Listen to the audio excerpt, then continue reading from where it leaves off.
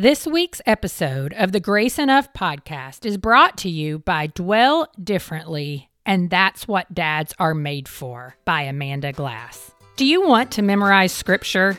Me too, but I struggled with daily practice until I discovered Dwell Differently. Dwell helps you memorize one verse each month by taking the first letter of every word in a verse, stringing them together in a cool design, and providing the design as a temporary tattoo, on a key tag, and a 4x5 card.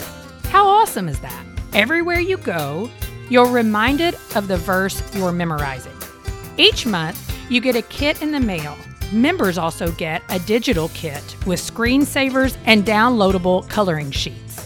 The best part is that people are always asking you what your tattoo means.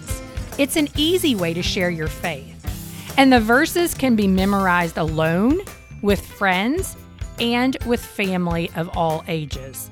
That's what I love, memorizing the monthly verse with my children.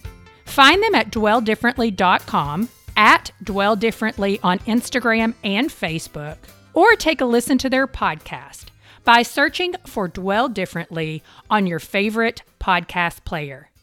Open a new note in your phone. Save this episode as a favorite because today's conversation is one you will want to remember, one you will find yourself coming back to time and time again. Becky Pippert joins me to discuss evangelism, but not the Romans Road style. The engage in relationships. Pray for the Holy Spirit to guide your conversations. Listen and ask good questions. And share the irresistible Jesus style of evangelism.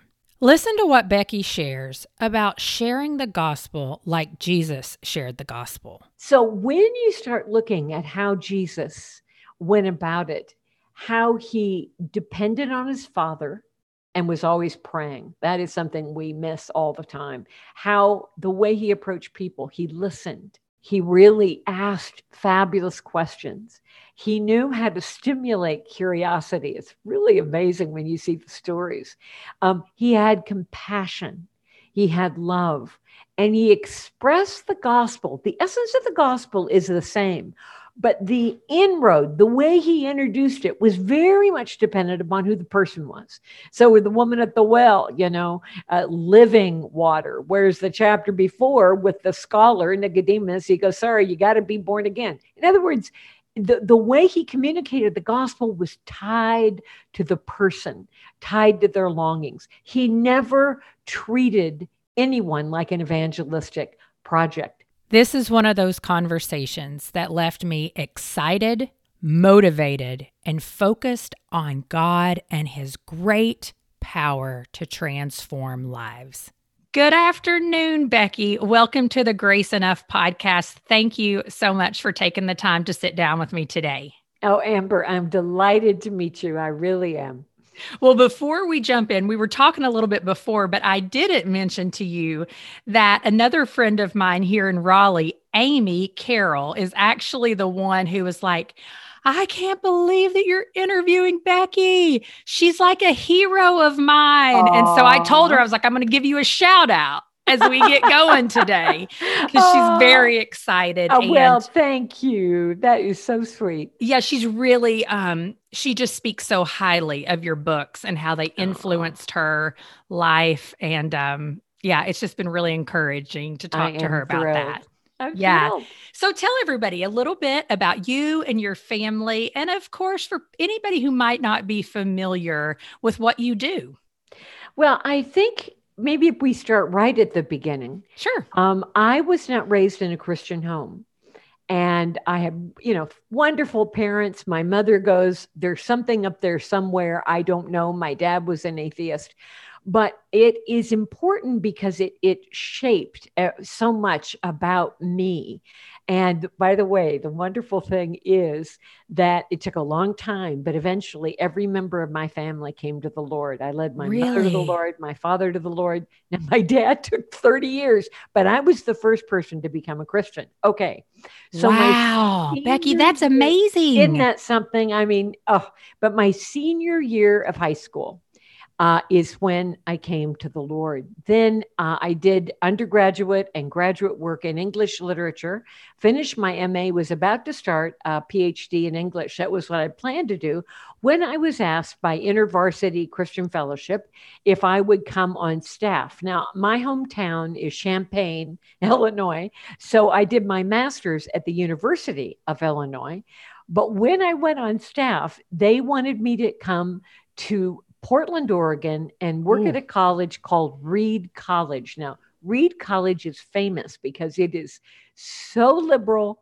It is so, I mean, it's very academic, Yeah. and I would say was quite hostile to the Christian faith. So that's where I began, and it was my Now, on teething ring staff, on you staff. began on staff at Reed with InterVarsity. With InterVarsity. And so it was really funny because they go, first thing, I'd never given talks before, and so I was going to be the speaker for the large group at Reed College. 12 people came. That was large group. Now, what was thrilling was what happened in the 5 years I was on staff. I mean, it was just close to revival, really, what God did. But anyway, I worked at Reed, Willamette, which is in Salem, Oregon, and Whitman, which is in Walla Walla, Washington. But the thing that's important, Amber, is that became my teething ring for evangelism. This was a secular campus. How do you communicate faith to skeptics? It shaped my life. So, okay, I did that for 5 years. Then I became the InterVarsity's national consultant in evangelism. But the most important thing was I began writing my first book, Out of the Salt Shaker. And the book became a bestseller. And so, to my absolute astonishment, I mean, I couldn't believe it really. But what was significant was I then went from only student work in my 20s to the book then opened the avenue for churches all over America. So that really changed. I began having then a national ministry. Eventually, I married and had children. And then this was really fast forwarding, but when my last child went away to university, my husband was in business. And he said, Becky, he said, you have taken this time to raise the children. And you continued your ministry, but not at all at the level of what you had done earlier.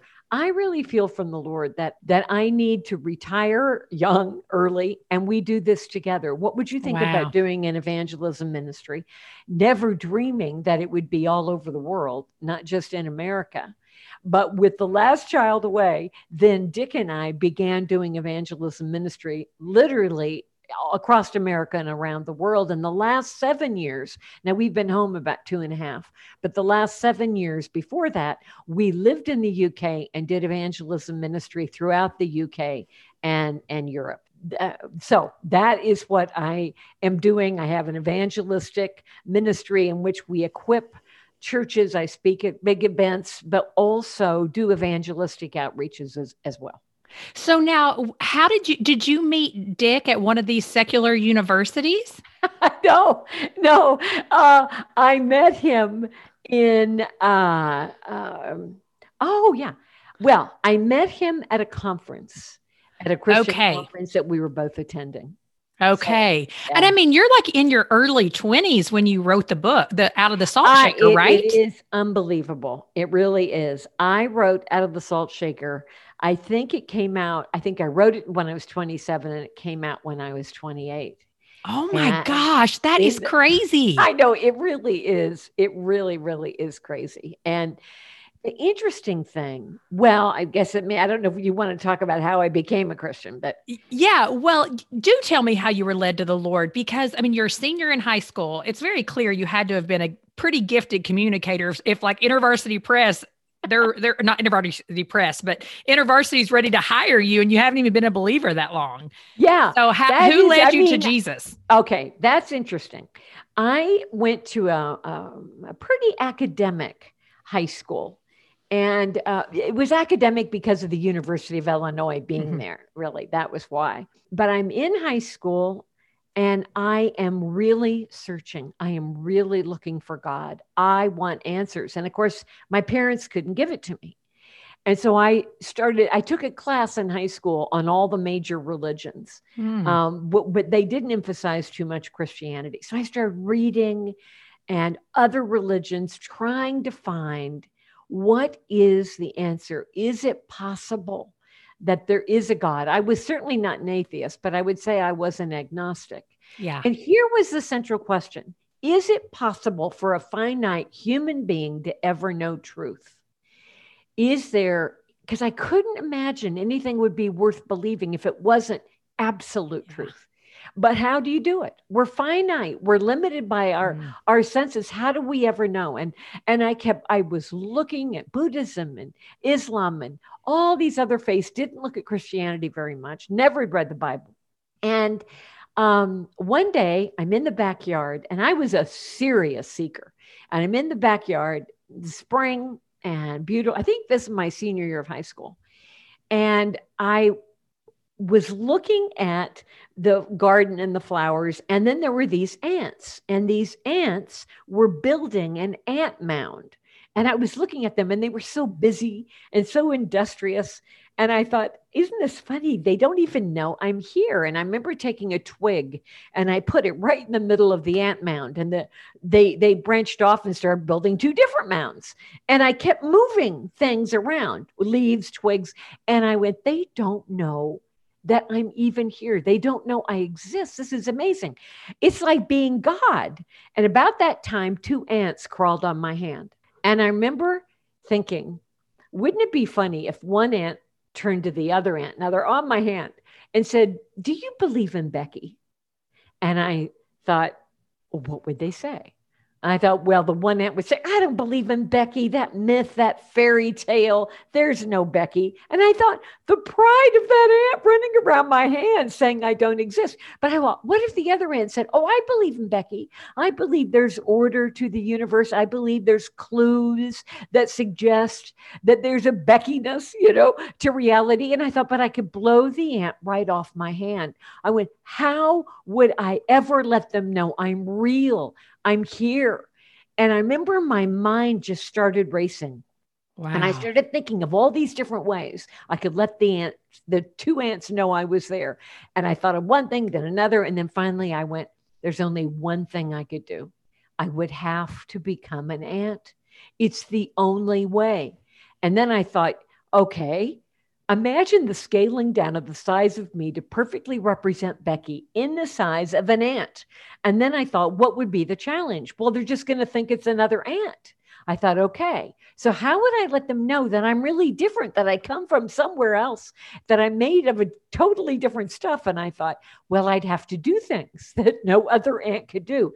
And then that was one of the first times I ever experienced the presence of God, because I have chills all over my body. Well, I got to tell you, I do too, because the presence of God was there. And I knew there was someone leading my thoughts. I knew it wasn't my thoughts. I was almost afraid to turn to my right or left to see if anybody was there, And I just remember my heart pounding. And I went, oh my goodness, I have just solved my problem. How could a finite, limited human being ever know that God is real? He would have to come from the outside in. He would have to reveal who he is. There's no other way. Because if God didn't take the initiative, how are we going to figure it out? And I literally jumped up because I was laying down, with my face, in my hands. And I went, all right, I knew that I had read other religions, and where they'd say, are you God? Like they asked Buddha, they asked Muhammad, are you God? Muhammad said, your salvation is your own. Do with it what you can. And they pointed to a way, they pointed to laws. Nobody said, yeah, I'm God. And I went, well, the only person I haven't looked at yet is Jesus. I wonder what Jesus said about that. Did Jesus actually think he came from the outside in? All right.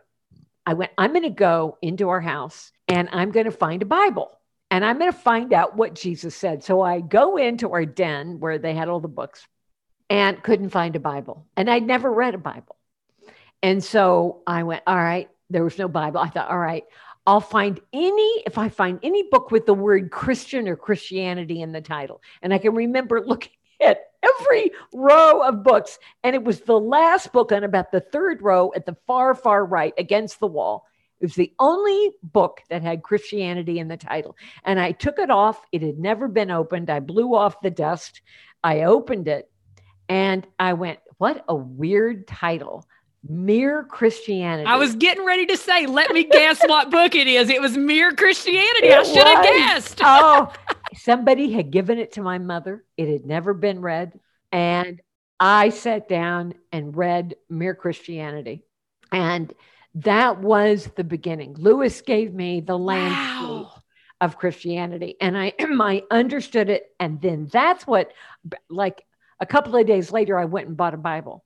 And so I began then, and by the grace of God, I started in the Gospels, started with the Gospel of John. I mean, so many people get stuck, but anyway, I started there. Now it's still a long story about how I came to the Lord, but that is how it began. That's how it began. And and I was just passionately, radically converted. Yeah. That really is one of the most incredible stories I've ever heard, just because so seldomly, I don't know that I've ever heard anybody say it was literally like me engaging creation in that way. Yeah. That gave me just a starting point. Exactly. Wow. Oh. So incredible. Okay. Well, let's go back to when you did release Out of the Salt Shaker. What did you hope that book 40 years ago on evangelism would accomplish? Okay. Now remember, well, you wouldn't remember. Let me tell you what it was like. I'm 41. Oh my gosh, you weren't born yet. Oh, that is depressing. No, man. Right. I love it. 2 years ago, the style of evangelism was like this. It was pick a victim. Preach a memorized gospel outline. And then usually it was get away as soon as you can because you don't want to be contaminated and you don't want to lose your faith, etc. That was not everybody did that, but that was pretty much the way people looked at evangelism. The emphasis was on truth. Well, that's a good thing, but it wasn't on relationship. And the approach was very formulaic. You said the same thing to every person, no matter who they were. You weren't taught then to pay attention to who is this person? What are their obstacles to faith? So what made Out of the Salt Shaker so unique in its day is that I developed an incarnational approach. In other words, I communicated how we communicate truth, but in the context of relationship. Why? Because it was Jesus style. So the book was actually considered pretty radical, but it was really just looking at Jesus. That has never changed in the way I approach evangelism.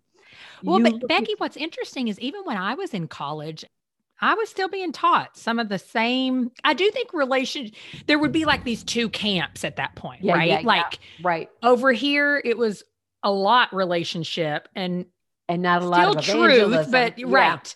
Yeah. And then over here, it was like, nope, Romans Road all the way. Exactly. And then once they pray that prayer, we're good. Yeah, exactly. Well, that was the way it was when I went to college. That was exactly the approach. So when you start looking at how Jesus went about it, how he depended on his Father and was always praying. That is something we miss all the time. How the way he approached people, he listened. He really asked fabulous questions. He knew how to stimulate curiosity. It's really amazing when you see the stories. He had compassion. He had love. And he expressed the gospel. The essence of the gospel is the same. But the inroad, the way he introduced it was very much dependent upon who the person was. So with the woman true. at the well, living water, whereas the chapter before with the scholar Nicodemus, he goes, sorry, you got to be born again. In other words, the way he communicated the gospel was tied to the person, tied to their longings. He never treated anyone like an evangelistic project. Now, back then, evangelism was very strong on truth, but very weak on evangelism. Now, today, you're interesting because you're in to say 40 years ago, that's what it was. You're saying 25 years ago, you had two options, Today, what I'm finding, as I do so much evangelism training, is that whereas back then it was strong on truth, weak on relationship, now it's much stronger on relationship, very weak on truth, and particularly the verbal expression of truth. And here's the thing I hear all the time. I'm always hearing, whether it's, I do a lot of university work still, but at a lot of churches, but they'll say, well, they'll say, I just think Francis of Assisi really had it right. Preach the gospel, and if necessary, use words. Well, first of all, there is no historical evidence Francis of Assisi ever said that. And if he did say it, he was wrong. That's not biblical evangelism. Biblical evangelism is threefold. Biblical evangelism is visual. You've got to demonstrate the love of Jesus in who we are and how we relate to people and how we care for our cities, how we care for our society. This is where justice fits in. It's an aspect, or people won't take us seriously. Evangelism is visual. You demonstrate the love of Christ. Evangelism is also verbal. As important as love is, it's not enough. Because if you love people and you never tell them why, they're just going to think you're a Girl Scout. That's right. You're like a lot of the other people. Yeah, exactly. And so what we have to do is the love is going to open the door, but there has to be truth. And we have to know how to communicate the truth of the message. And that's where we're so weak in the West. And thirdly, it's not only visual, it's not only verbal, it's not only visual with love, verbal with truth, it's invitational.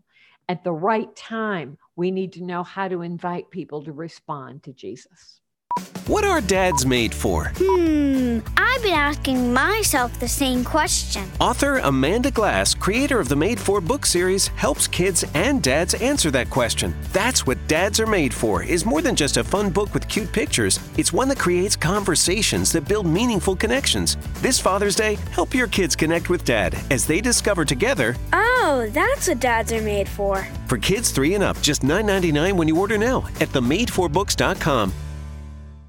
So you wrote this book 40 years ago, and you got to the point that you realize now there's a shift. This shift has taken place in our society, but evangelism, like the message is still the same. That has not changed. Right. So you decided to write a book, Stay Salt. The world has changed, but the message has not. Must not. Must not. Why did you write that? Yeah, it really is fascinating. It was exactly 40 years between my first and my last book. And I've written, I think, 12 books altogether. Now that's bigger ones and smaller ones. Right. My first book was Out of the Salt Shaker. And I don't think I ever really thought that I'd write a second book on evangelism. But why did I do it? Because the world has changed. The world has changed so dramatically. And we have to know, how do we share the good news of Jesus Christ for such a time as this? So what's changed? We have been living in a world, and particularly in the West, that is dominated by what I call the lethal distortions of postmodernity.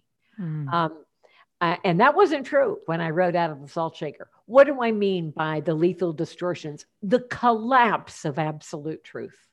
I was getting ready to say, I mean, Becky, that wasn't true. We were having this conversation around our dinner table last night. We had 6 couples over. We have one couple who is right in the middle of teenage years, another couple who has college age kids. So they're kind of past that. And then several of like a couple of us are younger kids.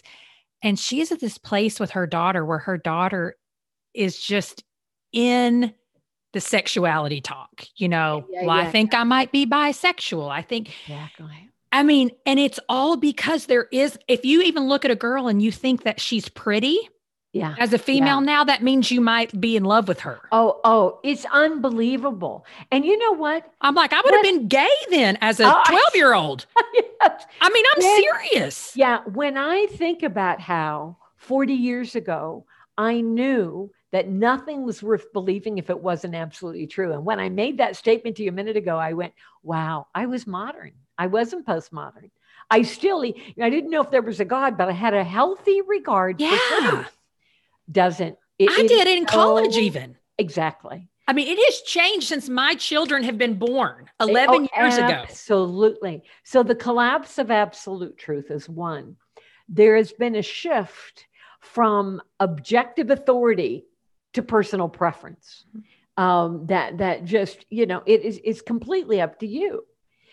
There is a designer religion approach that picks cafeteria style. So, and it doesn't matter if the beliefs we pick completely collide and are contradictory and are inconsistent. It doesn't matter because there is no truth anyway. Mm-hmm. And so you could do a little karma here and a little humanism there. Yeah. Then the sexual revolution, what you've just talked about.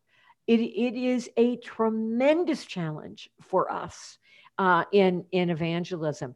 And I think another thing where I think Christians today are so intimidated is because media, cultural elites, universities are so hostile to the Christian faith. So what people want to know is, how do I even share my faith for such a time as this? How do I do it?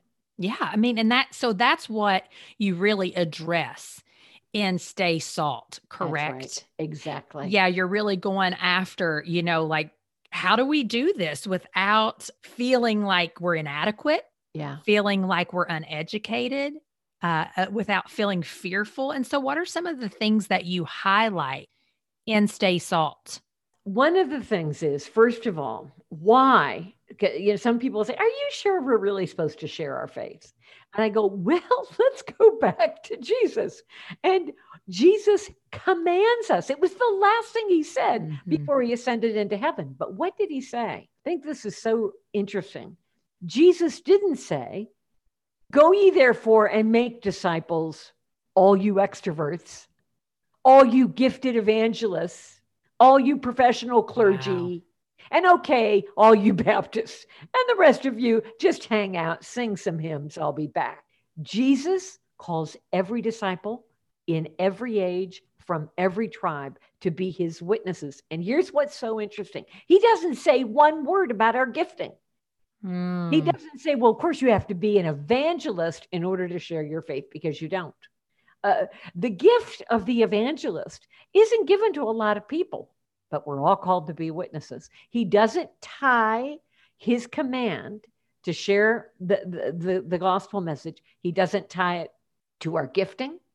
He doesn't say one word about our temperament, that we have to be outgoing. He calls us to go. Why? A couple of reasons. The first is because God loves the lost. And so must we. He gave, you think of the Father giving the most precious thing he had. He gave his son. That's how much he loves the lost. Besides that, God loves the lost, so must we. But the other thing is, God knows that he's given us everything we need to be effective witnesses. Now, that means we have got to start identifying what are the obstacles that we have in sharing our faith. Now, Amber, I've done evangelism training on all 6 continents again and again and again, and all across America. Do you know what now there are some countries where they don't say this, but it's very rare. And that would be more Africa. They have a lot of, and the global South, Africa, Asia, South America, that's the global South. The global North is Northern America, Canada, US, Australia, Europe. Okay. All right. Particularly for us in the West, it is really a challenge because we do have more of the impact, the challenge of postmodernity. All right. So what do I always hear? Here's what I hear at every conference.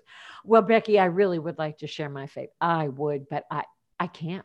I go, why? Because, and then it's as if they're sharing their deepest, darkest secret, because they almost whisper, because I'm inadequate. And I go, well, of course you're inadequate. I'm inadequate. Everybody is inadequate. Yeah. I said, but that's not the point. The point is the great evangelist of all time, Jesus Christ, dwells within us through the Holy Spirit. Now, God is the great evangelist, but he uses us in our weakness. Now, I can't tell you how important that is to understand. We are the creatures. We're not the creator. We are God dependent. We are not self-sufficient. And God doesn't send us out empty-handed. He's provided everything we need for witness through the power of the Holy Spirit, the power of the truth of the gospel, the power of Jesus' love. But not only that, he is delighted to reveal his glory through human weakness. That is one of the underlying themes of all of Scripture. God reveals his glory through human weakness. How do we know this is true? The Apostle Paul prayed 3 times for the Lord to take away his thorn in the flesh. He didn't like being weak. And he was saying, take it away. And what do you see in the Bible? You see there is this profound relationship between human weakness and God's power. God always uses people who complain they're weak and inadequate. And what does God say? What does the Lord Jesus say to Paul? Oh, take away my thorn in the flesh. In essence, I just feel so weak and inadequate. The Lord does not say, oh, Paul, don't be so hard on yourself. I mean, don't worry about that. No, he says, take it away. And the Lord says, no, Paul, I am not going to take away your thorn in the flesh. Well, why not? Because in your weakness, I will be made strong. My power is what you need. What does he say? He says, my grace is sufficient for you, for my power is made perfect in weakness. And then what does Paul go? Well, all right then. I'm going to boast all the more than gladly about my weakness so that Christ's power may rest on us. And then a little bit later, he goes, for when I'm weak, then I'm strong. Amber, where we need to begin in evangelism, celebrate our smallness and then learn to lean on the power of the Holy Spirit. The whole first section of Stay Salt is all about the means God has given us, that we are not to complain that we're weak and inadequate. That's a given, and it's not necessary. God is the one who is strong. God is the one. And so then what do you see when Paul goes to Sin City in the ancient world, which was Corinth? He writes this letter. Now, you think of Paul as being, this great evangelist.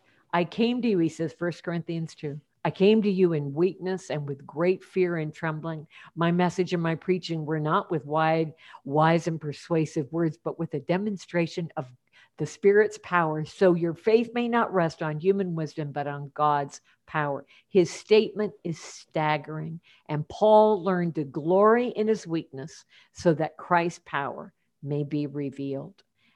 That is where we begin.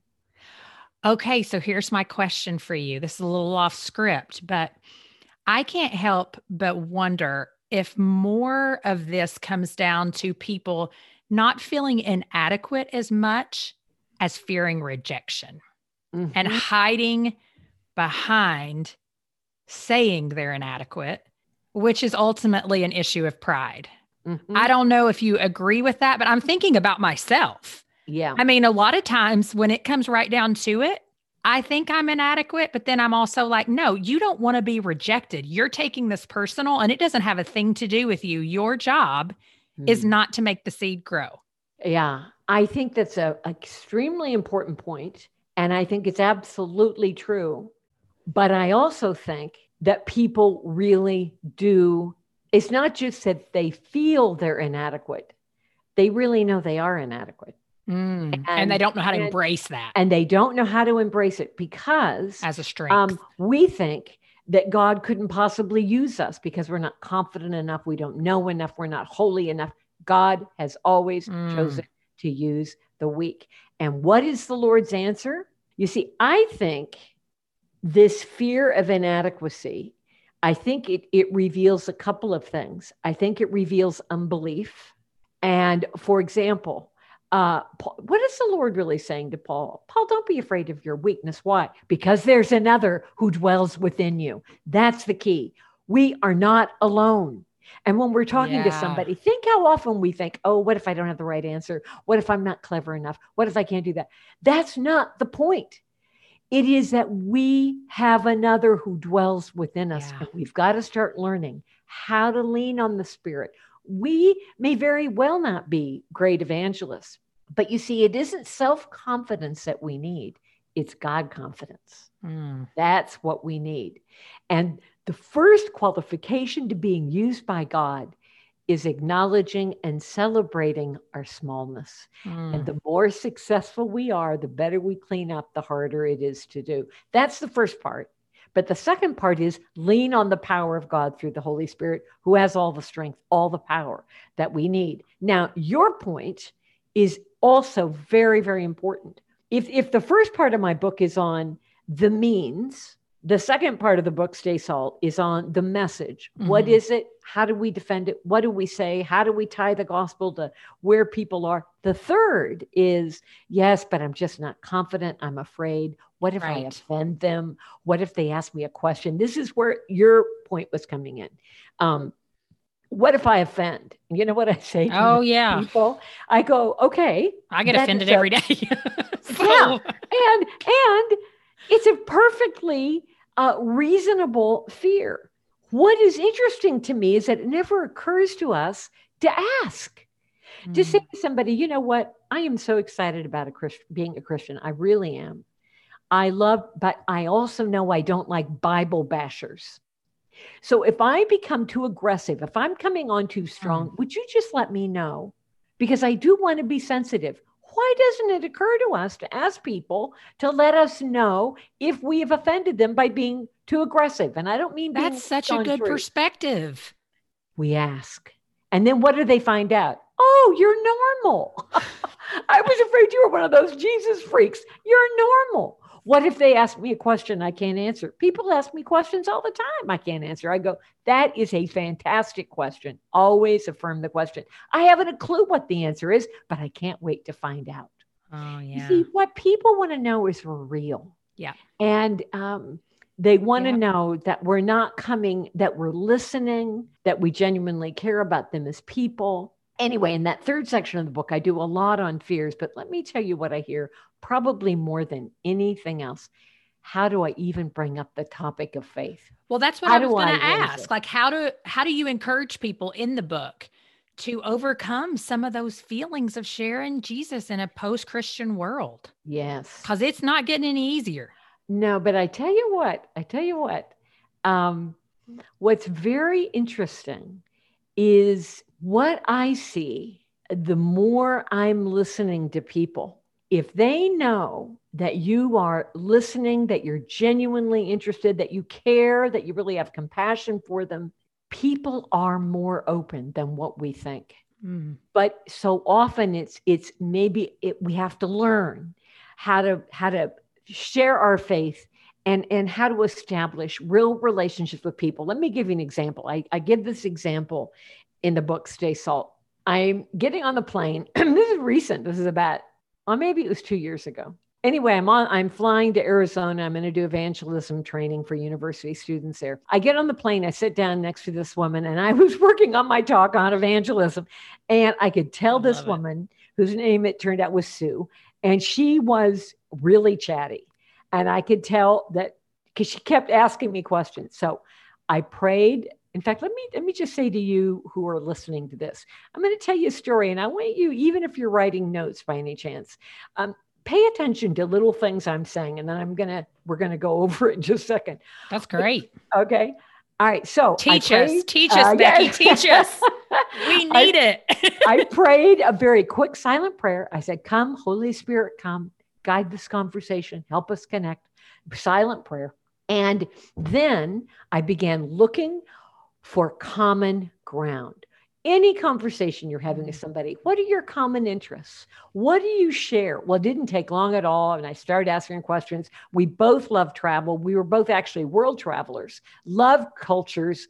So we talked, I bet we talked a half hour just on everything we'd been learning, and then here's what happens when you find common ground. And why is it so important to find common ground? Because when they find out you're a Christian, it's going to be much harder for them to put you in a box because you've already connected authentically as human beings.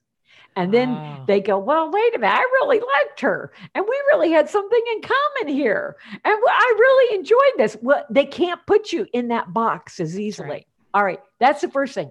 Second thing about finding common ground is that now this is particularly true if you didn't know the person well. So they will be much more apt to start sharing their views because we've authentically connected. So we're talking about all these things, what we have in common, world travel, And then she goes, one of the things she said was, Becky, listen, if I want to be a man on Monday and a woman on Wednesday, who cares? At the end of the day, gender identity is simply a matter of personal preference. Exactly, Amber, what you were talking about. And then she went on to say that she was a very firm believer in the law of karma.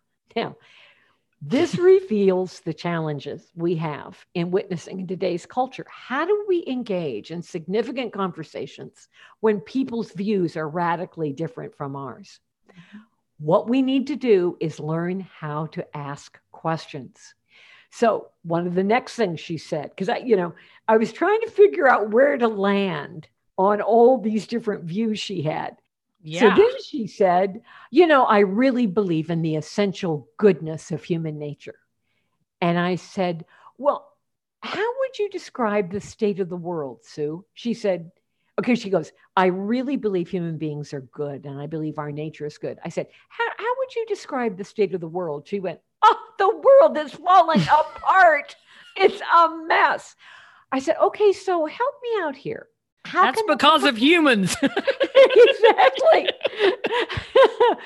How can the world be a mess if it's filled with entirely good people? She said, that's a very good question.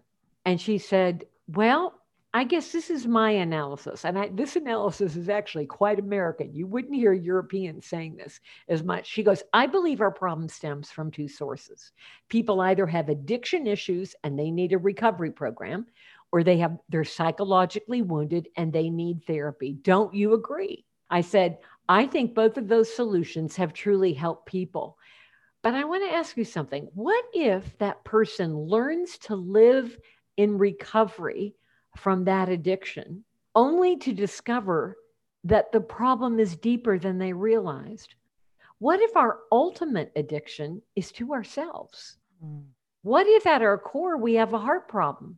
She said, do you know, I think that you've got a real point, but Becky, who in the world has the power to heal the heart? Where do you go for rehab for the heart? For the first time in that conversation, I mentioned God. I hadn't brought it up at all.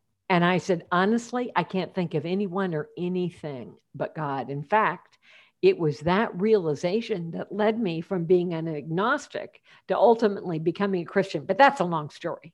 Now, why did I say that's a long story? Because I wanted to see if she really was interested. I'm not going to start sharing my faith and giving the gospel or whatever if she's not interested. She goes, no, I want to hear your story. Okay. For the whole rest of the flight, we discussed faith for the whole flight. Now we landed, got our luggage, and she goes, Becky, I'm really embarrassed to actually say this, but if I emailed you, would you email me back? I so love talking to you. I said, I'd be delighted. Mm-hmm. And we are now having an ongoing conversation about faith. And I wrote a book for unbelievers. I've sent that to her. But here's what, I just want to do this quickly. What are some tips you learned in raising the topic of faith? How do we move from a natural conversation, a normal conversation, to a spiritual one? How can we do it naturally? What was the first thing you picked up of what I did when I realized that she was chatty Cathy and that we were going to have a conversation? Do you remember the first thing I did? Well, you said the first thing, though, that you did was you found common ground. Right before that she didn't know I was doing. Prayed. Yes. Now, when you're talking to somebody, always pray a silent prayer and invite God, his presence, his person to guide that conversation. Prayer is so critical, Amber, because it reminds us we're not the great evangelist. We have to worry about that. God is. People will always say, I can't witness because I'm inadequate and weak. Well, all right, we know that's not the problem. My grace is sufficient for you. So we need to practice the presence of Jesus, or the biblical language is we abide. I can't tell you how important this is, that when you invite Jesus into that conversation and you say, oh, Lord, help me. Okay, how do I handle this? Help, what am I supposed to do here? Help us to connect. You realize that you're not alone. There is another who dwells within you. All right, that's the first thing. Now, what was the second thing? You already mentioned it. Yeah, the common ground. Find common ground. Common ground enables us to connect authentically as human beings. This isn't entirely fair, because I'm asking you on the spot. Oh, you're okay. Did you notice the next thing that I did when not even so much what I said, but yeah, the question, that's the thing. I did notice that, actually. Look, I have to tell my listeners, she's giving me cues. It's great. We can see each other. Y'all can't see us. And Becky's being so kind to me to give me cues, which I greatly appreciate. But no, the questions, yeah. And my thing is, it's okay to pause and really think about what the person is saying to find the question. And I struggled with that for decades because I felt like I needed a response right away. Exactly. That is exactly right. And when you are thoughtful, and see, a shy person, for instance, will say, oh, Becky, you're such an extrovert. You're verbal. You're quick on your feet. I don't know that I'm so quick on my feet, but a shy person who is really listening really carefully and thinks before they speak, that is very powerful evangelism. So you need to ask good questions. And let me tell you what, in the book, I do a lot on looking at Jesus asking questions. Why are questions so powerful? Because they aren't preachy. Yeah. They reveal we're really listening. And questions can actually cause people to reconsider their views. When I asked Sue how the world could be a mess if people were entirely good, I said, help me out here. Now, how does that work? She immediately saw the contradiction by saying people are all good and then saying the world's a mess. And she wasn't defensive. Why? Because questions aren't aggressive. And even though the questions are gently challenging her worldview. Now, oh, that's so good. Why do we want to immediately respond with disagreement? Because I do that. Exactly. My immediate response would want to be, well, wait a minute. That's not true. And in fact, my next point is exactly that. Agree where you can. Now, why is that so important? We need to affirm what we legitimately can. Yeah. When Sue said people struggle with addiction and find help in recovery, I could agree with that. That's right. But what do we know that they don't? The problem is so much deeper. The problem is deeper still. But you're not going to win that person by going, that's the most ridiculous thing I've ever heard. Because they're all fallen and completely depraved. Exactly. How's that? Agree where you can, not with compromising, but then ask deeper questions. But here's the key. Use their terminology if you possibly can. We make the mistake of expecting people to come onto our turf rather than going onto theirs. And so when I asked Sue, what if our ultimate addiction is to ourselves? What I was expressing was the idea of sin, but I wasn't using her, but I used her language. Yes. Rather than biblical language initially. Now, later in the conversation, I explained more fulsomely what our problem is and why the Bible calls it sin. But you needed to begin with saying, what if our ultimate addiction is to ourselves? That she could relate to. So what we need, there were other things, but that's just a beginning of, it's why I so believe in getting evangelism equipping and reading books and stuff, because I think if we can understand the culture and then we understand what can we do, the longer I have taught, Christians, churches, and students, and done evangelistic outreaches and had 1,000 conversations with non-Christians. I want to tell you what I've learned. Number one, what I've learned, evangelism is easier than I ever imagined when you follow Jesus' way. People really are more open than we think. Yes, they have the stereotypes, but that's where we've got to show them we're different, that we're not like that stereotype. Yeah. And they're more open than we might imagine. Now, it's going to take time, and we need to keep going at it and having conversations and demonstrating a lot of love. But here's what you've got to remember. Secularism does not have the power or the answers to address our deepest human longings. God has placed in every human being identity, meaning, purpose in all human hearts. And even if the non-Christian can't quite articulate what it is they're longing for, it's there because it's God-given. And that's why there's been a much greater openness during COVID. Because for the first time, people are saying, I'm not in charge. I'm not God. That's right. And what do I do? Secularism can't answer that. That is what the gospel of Jesus Christ has. But we have to pray. We have to ask God, guide me to the people who are open. Please lead me, Lord, to people who are open, and get invested. Love people. Pray for them. The second thing, if evangelism is easier than I imagined, evangelism is harder than I thought, even still. Why? More than anything, it's because we have an enemy who will harass and intimidate and want to scare us to death. Don't be surprised when you feel, oh my gosh, I feel like I'm being tripped up, or I feel like I didn't do it right. I didn't do it well. Don't go there. I would say that to myself all the time. I should have done this. I should have done that. I still do that. And then I go, oh, isn't it wonderful? It's not up to me. That's it's right. Up to God. Amen.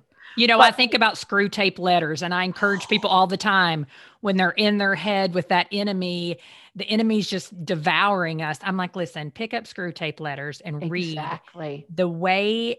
It's the most wonderful picture of how the enemy will use the feeling of inadequacy, the lack of confidence, the feeling like you're not educated, all of those things to attack you and prevent you from moving forward in God's purposes. And that is why prayer is so terribly important, because now more than ever, when we look at culture and where it's going, if ever we see the evidence of an enemy, and we need to recognize spiritual warfare, we need to recognize it, and we need to know, this is another big topic, but we need to know how to pray against it. But don't forget, Jesus, he defeated Satan. That's right. He is a defeated foe. And so expect that there's going to be difficulties. Don't be surprised by it, but remember that he is a defeated foe. Evangelism is easier than I thought, harder than I imagined. God uses us in our weakness. I said it before. I want to say it again. The chief qualification of being used by God is accepting our inadequacy, which turns us to lean on the Holy Spirit. And it's why prayer is so critical. Learn how to walk in the Spirit, how to abide in Christ, how to practice the presence. And remember, above all else, God loves these people that are in your life. He loves them. He died for them. And we've got to remember there is another who dwells within us. We are not alone. And we have the most beautiful, beautiful Savior to share. Oh my goodness. Becky, can you just come on every week? Oh, I'd love to. This would be so fun. I mean, those are such practical ways to engage people, number one. And you're so right. How do we miss Jesus and his way of doing things? Exactly. Let me tell you something else. One of the most powerful tools, apart from prayer, really loving people, and getting really involved in a relationship. And even if it's somebody on a plane, okay, maybe that's not going to be somebody you see, but the principles are still the same, asking questions and all of that. But I have to tell you, in your neighborhood, at the gym, now, again, this is, hopefully COVID's going to be over pretty soon. Do you know one of the things I try to do with the people that are in my life who don't know the Lord?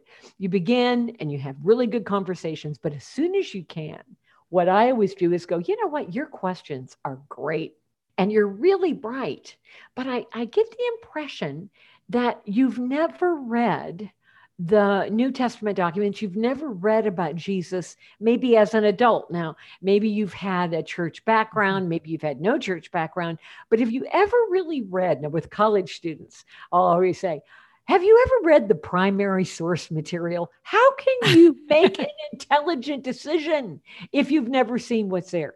And just, Amber, as we are so moved by looking at Jesus, we weep when we see how he talks to people. Wait till you see how non-Christians respond to Jesus when you do a Bible study in the Gospels.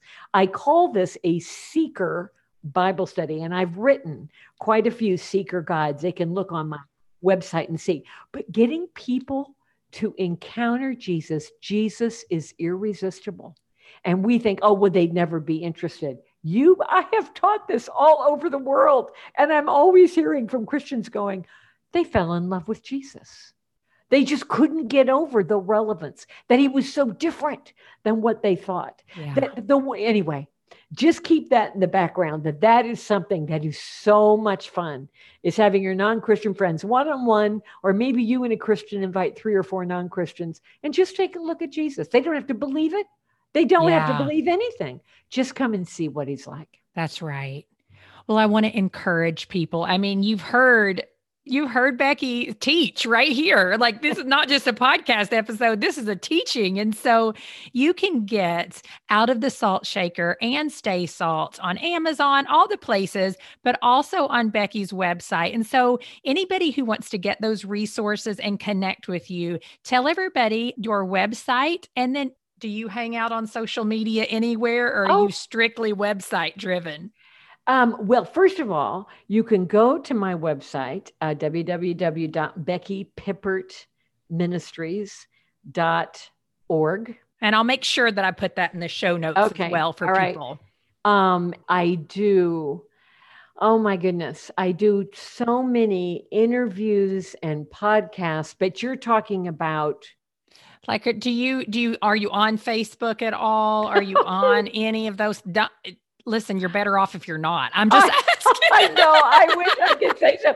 Literally, Dick and I talk about this all the time, because one of the things I'd love to do is to do a blog or something. We'll have to talk about this, Amber. Sure. Is that, what should I, where should you spend your time? Yeah, exactly. Because one of the things that's been so exciting is I've been doing interviews literally around the world and hearing so many stories of what's happening to Christians and where they need some help.